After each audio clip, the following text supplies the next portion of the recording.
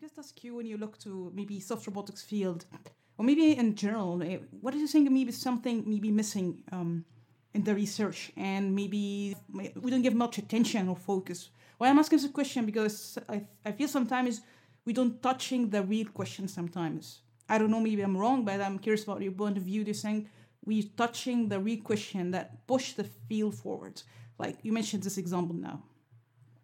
Yeah, that's interesting.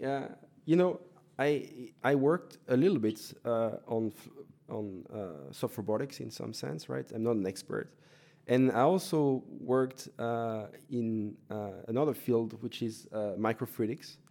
And so those two fields have a few things in common. It doesn't look like it's when you first think about it, but the one thing they have in common first and foremost is maybe they use elastomers to build stuff, right? So PDMS or other kinds of elastomers.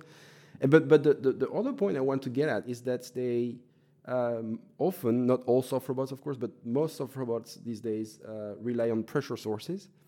And, you know, these are these syringe pumps, for example. And it's the same thing for microfluidics, right? They have these pressure sources.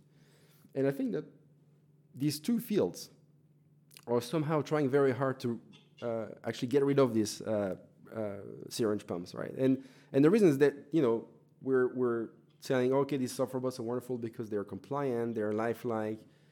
Again, same thing for microfluidics. You know, there's tiny structures.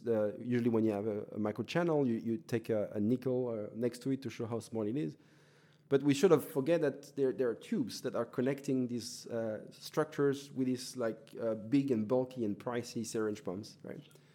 So I think, I don't know how big of a deal it is, but I think if we want to distribute these objects into our daily lives, we might want to, get rid of these fancy equipments like syringe pumps and bulky equipments, and try and find like more robust ways to actuate these things. So people, of course, are working on it in both fields, but I think this is a very important part of this problem. You know, it's always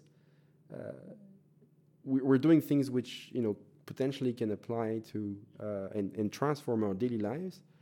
But we have to ask ourselves, what are the barrier for this transition, for these applications? And that's maybe something that we as fundamental researchers sometimes try to avoid thinking about, which can have this effect where you eventually have a niche of people researching around a theme, but that's become a bit disconnected to reality. So I think soft robotics is very connected to reality.